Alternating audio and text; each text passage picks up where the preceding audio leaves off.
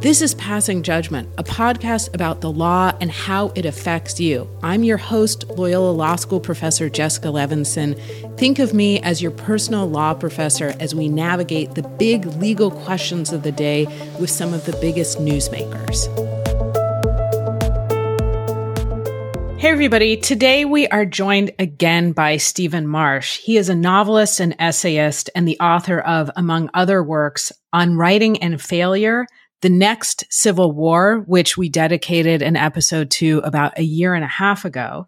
He has also written features and essays for The New Yorker, The New York Times, The Atlantic, Esquire, The Walrus, and many others. He has collaborated with artificial intelligence on the first AI-generated novel reviewed by The New York Times, Death of an Author. His most recent novel, The Last Election, was co-written with Andrew Yang, and it is the topic of our chat today. I hope you enjoy it as much as I did.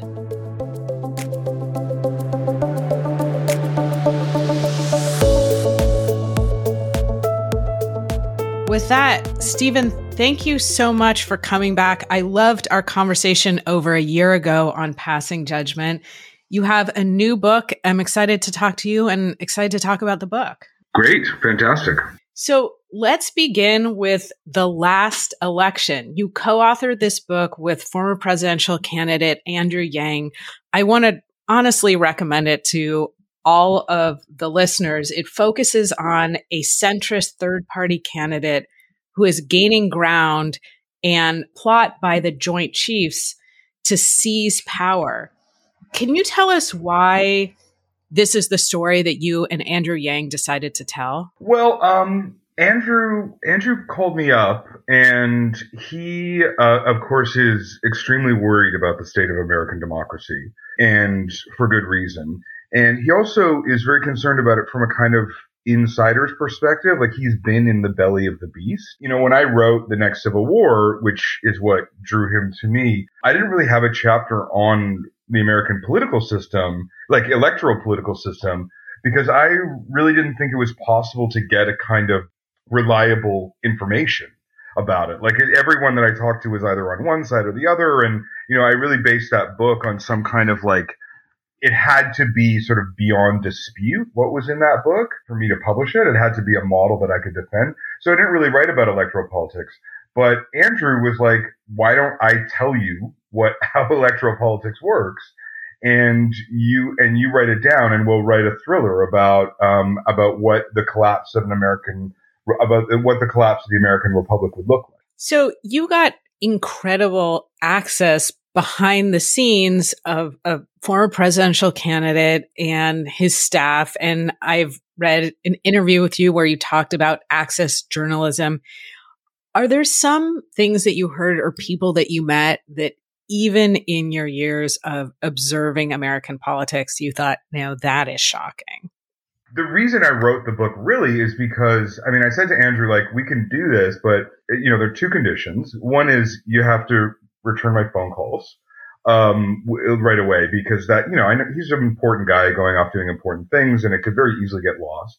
And the other one is I want the truth, and I want you to have everybody that you know tell me the truth, and then you can cut whatever you want after, right? Like his name's on the book as much as mine, so you know anything you can cut whatever you want, but I want to know how things work. And so I really did get kind of an unprecedented look behind the scenes. I mean, you know, I also got really unique access to, like, you know, opposition researchers, which were just, like, I mean, they were incredible. When they talk to you frankly about their jobs, it's just so chilling, because they, you know, they tear people down. And like, I mean, I remember this is one, there are a million stories like this. I could go on forever, but like just to give you one example, I was talking to an opposition researcher, and I was like, he kept using the phrase, well, we'll unload the book on him here. And like in terms of like, when would you launch scandals against people, and when would you try to, you know, when would you use the gathered material that you have? And he used this phrase, unload the book, like 10 times. And then I was like, hold on a minute. When you say unload the book, is there an actual book? And he was like, oh yeah, there's a book on every major politician in America. And I was like, can I see this book? can I see a book, like, of anyone? And he was like, well, they're illegal to own and they're illegal to distribute because they're slander. But they got me a copy of one, and it was everything bad this person had ever done. It was every tweet that could be skewed one way. It was people they dated in high school. It was, every real estate transaction and the people involved in it. Everyone they'd sat down next to at a party who'd said something racist or anti-Semitic. I mean, it was extraordinary. And so when I saw that book, I was like, oh, America, like, as bad as I thought things were in the next Civil War, like, who could survive such a thing? I mean, if you had a book written about you like that, or I did, who would survive that kind of attention? So yeah, it was pretty much being shocked all the time talking to these guys. I want to bring back our conversation in a moment to who would survive this type of attention. But I also wanted to ask you, why did they think that the books were slander? Slander means false statements. Were there true? Well, it's all alleged material, right? Like, it's a list of what things are there, what things are not. Like, some of it's right, some of it's not, right? So if you disseminate it, well, also I think they don't want it disseminated for lots of reasons. But that was his take. I don't actually know. Like, I don't know why it would be illegal, but I think things in it are probably not true, and disseminating them would be slander. Or at least expose somebody to unwanted liability, and you don't want this to be public at all. Yeah. But I want to pick up on what you said in the sense of who would expose themselves to this. And this is something that when I teach a campaigns class, I talk about a lot with my students, which is that the job interview, one, doesn't seem to match the job, and two, seems to be quite grueling. I've read a little bit about what you've said on this topic, but what type of person do you think we now have running for not just president, but higher office in America? Well, just to give you, the first time I asked Andrew, I was like, okay, tell me what the 3 most important days on a campaign trail are. And he was first quarterly fundraising report, second quarterly fundraising report, third quarterly fundraising report. That was his answer to me.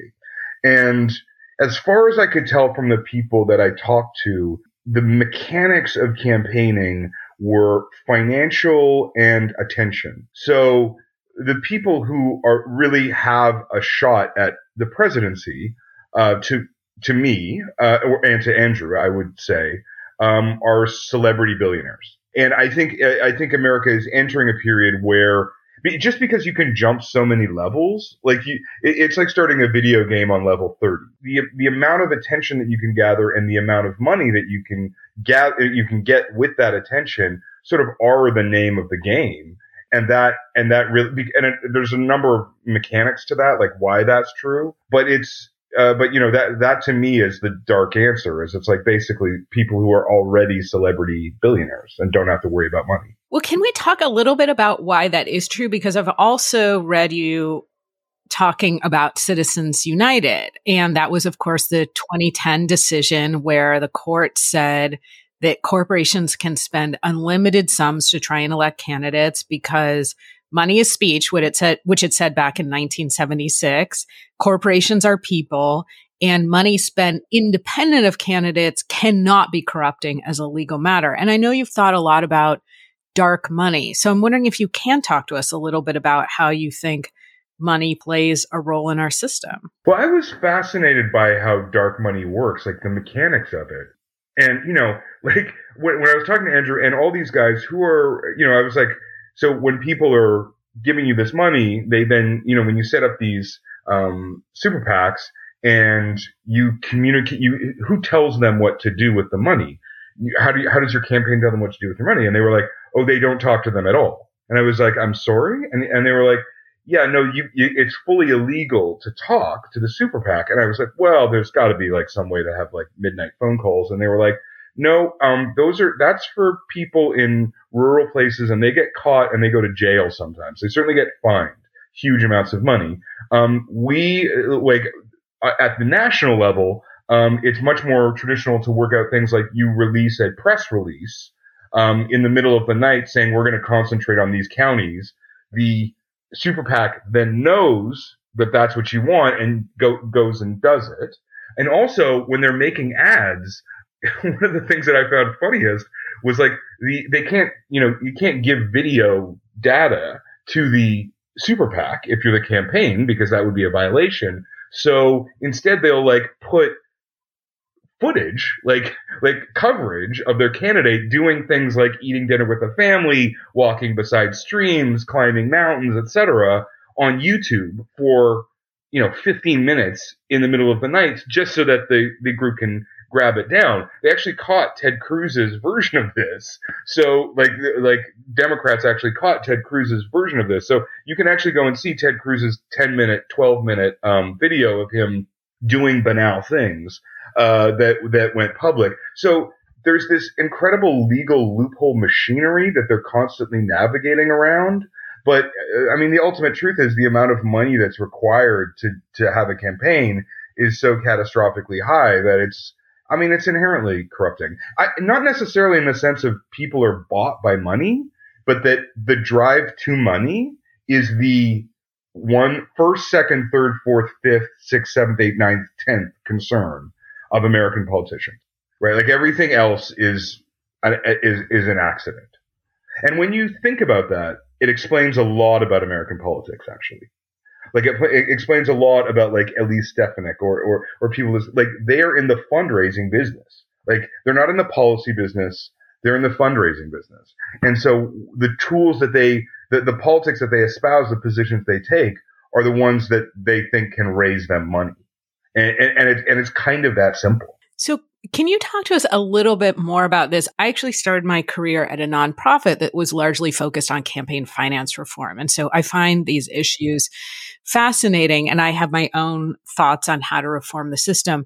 But you mentioned, this is how we get Representative Elise Stefanik. And you mentioned something that I thought was quite profound, that we have fundraisers as opposed to policymakers, at least some of the time. From your vantage point, what are specific ways, not just in who gets elected, but in what they do once they're elected, that you see this is just a response to moneyed interest? This is how you get and keep your job, which is you have to be responsive to, as you know, something called the donor class as opposed to the voting class. Yeah. Well, I mean, to me, it's not necessarily even the donor class as a group.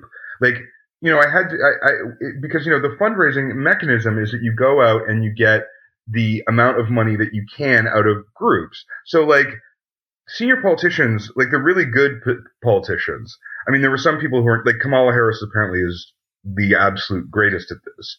Go to like groups of 200. They give a 10-minute speech. They answer questions for 15 minutes. Everyone in the room gives the maximum amount for the donation, and they do that sometimes 4 or 5 times a day, right?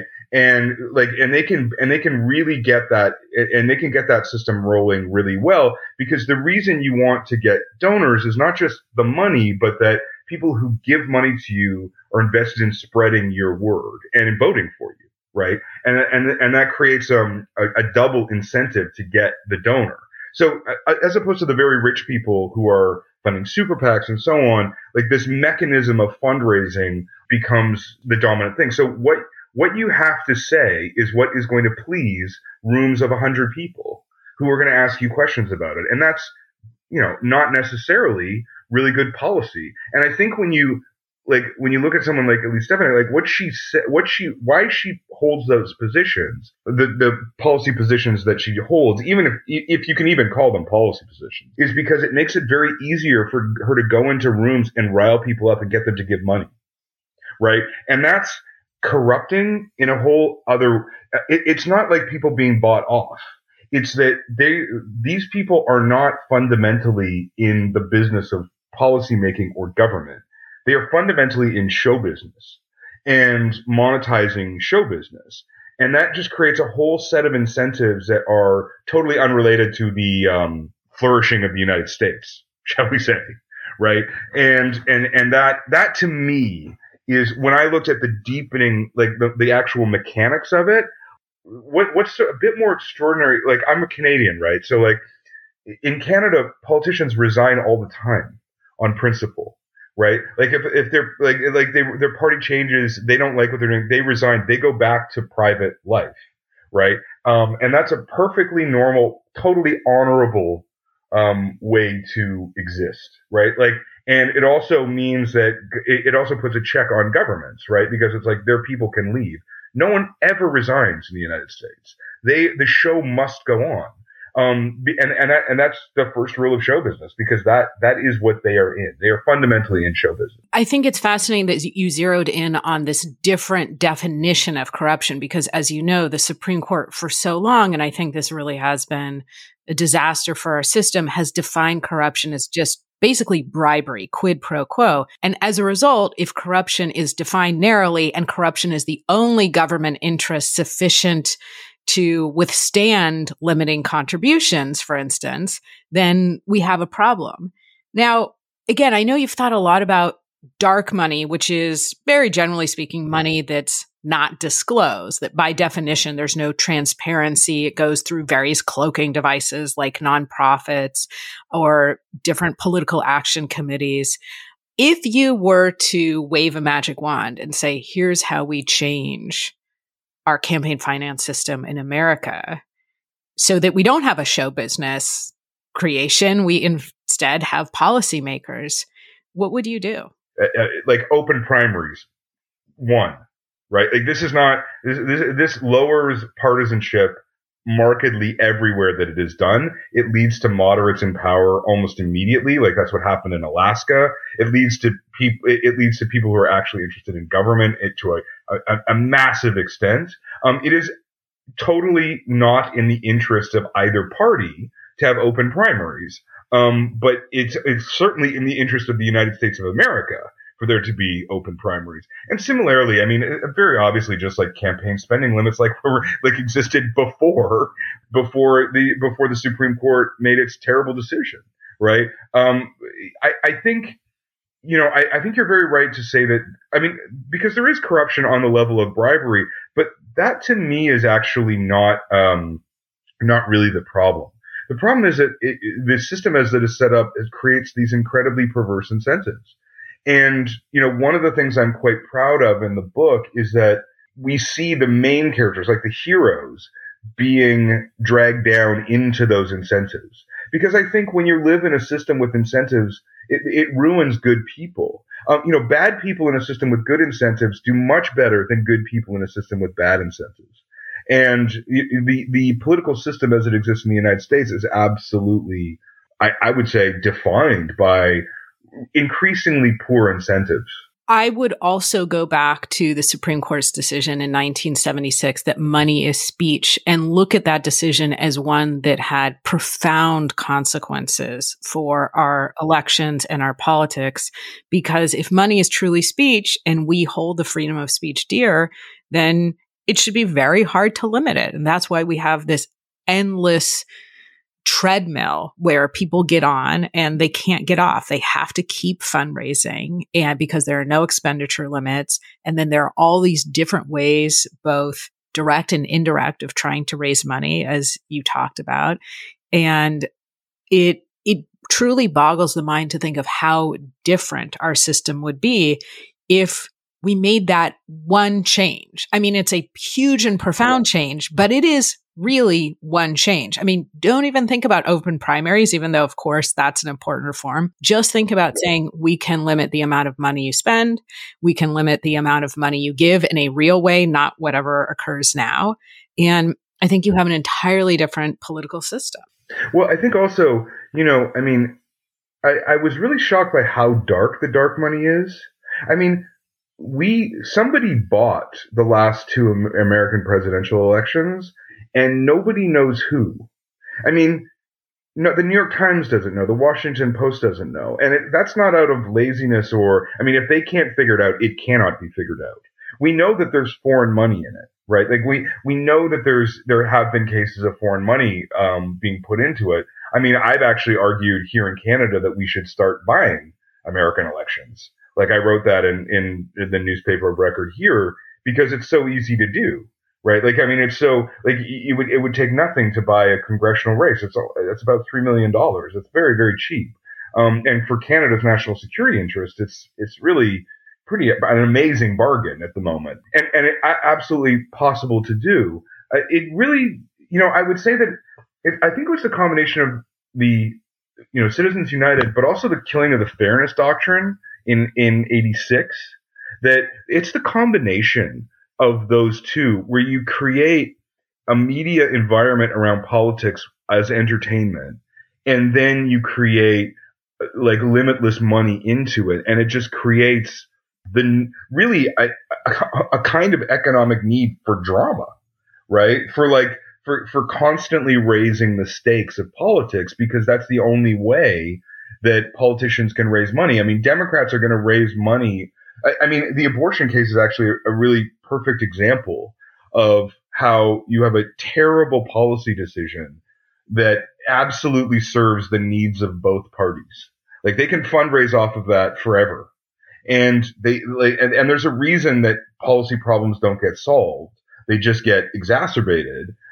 It's because there's actually a quite enormous motive for both parties not to solve them. I mean, what we're seeing on the border today is like an absolute classic example of that, right? Where it's like literally we're just not going to solve it because it's going to make fundraising so much easier for us over the next year. The thing that's so interesting to me is that has become now, I think, quite transparent, where both parties need that issue and they need to run on that issue, and not just run, as we've been talking about, fundraise on that issue. And I can't stop thinking about, that old adage that politics is entertainment for ugly people. And it's said with kind of right. a wink and a nod. But I just last week's episode, had a conversation with a presidential historian who's written literally dozens of books on the presidency. And he said, and it's so stunning to me, the same thing that you're saying. It's entertainment. And I do want, in our remaining time, to continue to focus on the book, The Last Election. And I think the conversation we've had about money in politics has been truly elucidating in thinking through why that does have such a substantial effect on what we see happening today. And I want to talk about other aspects of democracy. We began this conversation where you were talking about electoral mechanics, essentially, and that's something that you hadn't really touched on in your previous book about our impending civil war, which we had a different episode dedicated to that book. What are some things that you think we could do now to try and shore up our democracy? Well, I mean, the basic the basic idea behind the book is that the electoral college system is so threadbare and so ragged that it could collapse. Really, I think every election is going to be a very serious test for it from now on. The mechanism that we talk about is a contingent election. So that's if no party reaches 273 electoral college votes, this happens automatically on January 6th, and it goes to a process called the Electoral College, and that's automatic, and it goes to House delegate votes. So each delegation from each state in the House gets one vote, which means that it will be Republican forever and ever. Amen. They would win every example of that has existed. And so that means that you could absolutely have a government that was 100% constitutional, but illegitimate and obviously illegitimate to any common sense interpretation. That seems to me an extremely dangerous scenario, but one that is eminently plausible given the state of denialism, given the state of the solicitors general that have been elected in 2022. It is a very real risk, I think, that the U.S. Constitution is about to permit an electoral decision that will be self-evidently illegitimate and entirely constitutional. That's the nightmare. That's how you get into genuine tyrannies, right? And so that I would put that at the top of the list, if I could say. On the other hand, how to reform that, I really don't know. Like, it seems to me I'm not sure I see the appetite for reform in the United States. I don't see it from either party. They keep playing chicken with this, and they keep ratcheting up the stakes, and they don't want to calm it down. It's almost like they're willfully hurtling towards this end. And the reasons for that are unclear to me. except maybe just simply a lack of faith in democracy that's emerging for reasons that are murky to me and are actually very hard to see. But yeah, I mean, like the electoral reforms that are necessary are on the grandest possible level, right? I mean, like this system is very rickety and could fall over really, to me at any election now. We talked about this when we last had a conversation about your book, The Next Civil War, Dispatches from the American Future, where, and this has really struck with me for over a year since our conversation, about how we as Americans adhere to the Constitution almost as if it is our Bible, and that we don't really think about the ways in which it might be a sinking ship. And I think you just touched on that theme again.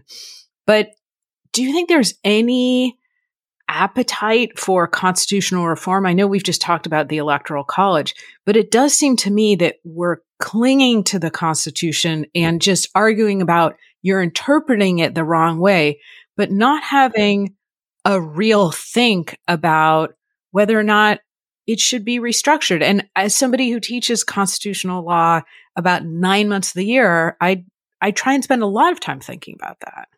Well, I mean, Jefferson said that any constitution that lasted longer than 19 years was a contract with the dead, right? He said it was not a living document because you were making fundamentally, there's the difference between a religious covenant and a political covenant or a secular covenant is that a religious covenant is made with generations that are not there. Right. I mean, that's like Moses stands up at the Red Sea and he says, this is a contract we're making with God for and the words he uses, everyone who is here and everyone who is not here. And that means that you're making a contract for your children and your children's children, all the people who aren't there. But that's not the way a secular document is supposed to work. It's supposed to be a covenant with the living. And the U.S. Constitution, a work of great genius. I mean, people sometimes think I'm insulting the U.S. Constitution. Like nothing could be farther than the truth. It is a work of sublime intelligence and vision, an incredible document. But it's an 18th century document, and we're living in the 21st century. And France is in its fifth republic, right? I mean, the American Republic has lasted a long time, really a superhuman length of time. But every document needs, refreshing, or not even refreshing, but needs rewriting. I mean, I can think of nothing healthier than a constitutional convention, except the problem is, would America start again? Right? That's the other question that really has to be asked.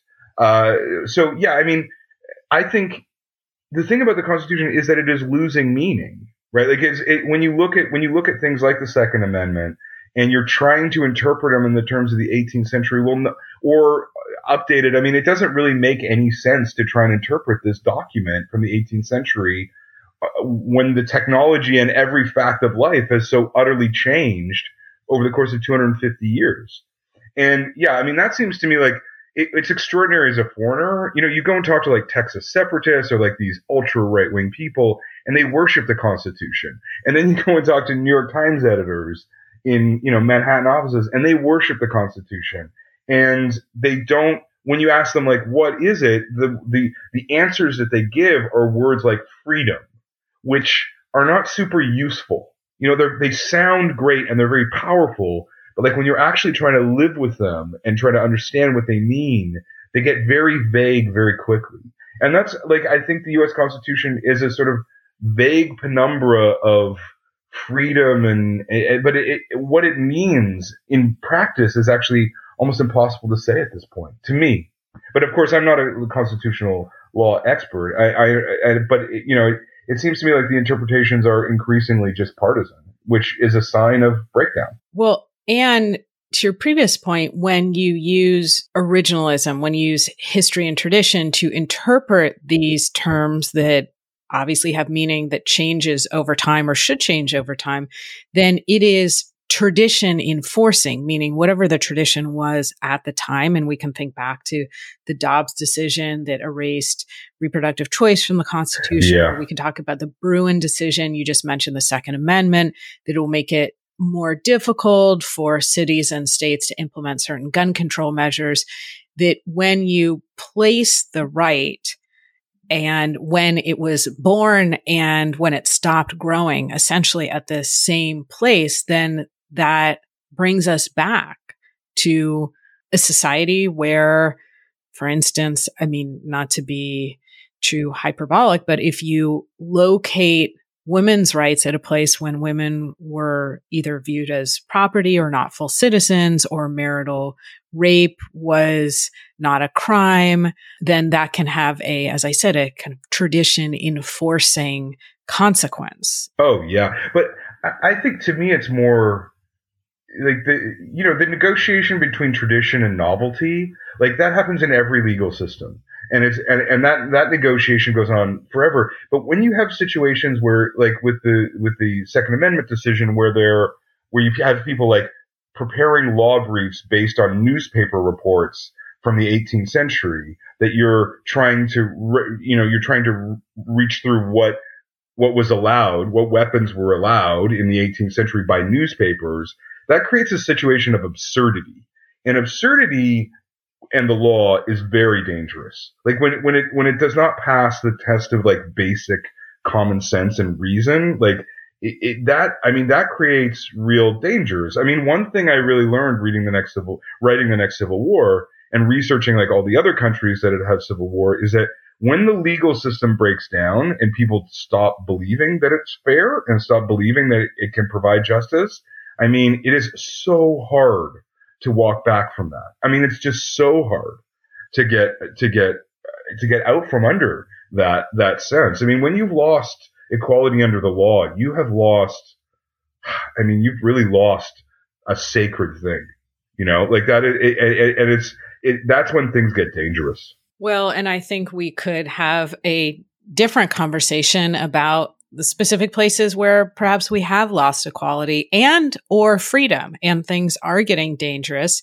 But I know we don't have unlimited time, and I want to focus in as we end our conversation for one moment on the 2024 candidates and something that you wrote in the Washington Post that I read as I was preparing for this interview, where you said Donald Trump's most enduring contribution to American life will probably be making assaults on the press central to Republican politics. It struck me because there are so many places where I think Donald Trump will have an enduring contribution to American life. And I'm hoping you can unpack that comment a little bit about why you zeroed in on essentially making it comfortable, normal, predictable to criticize the press. Yeah, I mean, part of it is that he's just shredding institutions. And the pleasure of shredding institutions, like, has a wide appetite in the public. I'm fascinated by the way that other politicians try and do it. Ron DeSantis tries to do it. And other people like, what's her name? Carrie Lake in Arizona. And now it's become perfectly normal for people to, if you're a press person and you're at one of these things, you're going to be attacked. Like, you're going to be not necessarily physically assaulted, but certainly attacked verbally and so on. And I mean, I think, the reason that is so new is that it really creates a kind of antipathy. And I remember talking to one of the opposition researchers that I talked to for this book, and he said it will never work for any of the other Republicans. And I was like, why? And he was like, you have to understand that Trump is hardcore pornography, and they're trying to imitate it. But they can't quite manage it. Like, they just don't have. People can tell it's an act, and he's unique in the way that he can bring hatred to crowds. And the Republicans are imitating it, but they don't really do a very good job. They just don't have the viciousness, that you need to do it. And so I think it will be I think it's one of his major contributions. I mean, obviously, it's a very dark. As we're talking, like, over half of Americans today would support a president who has just had to pay $83 million in damages for rape.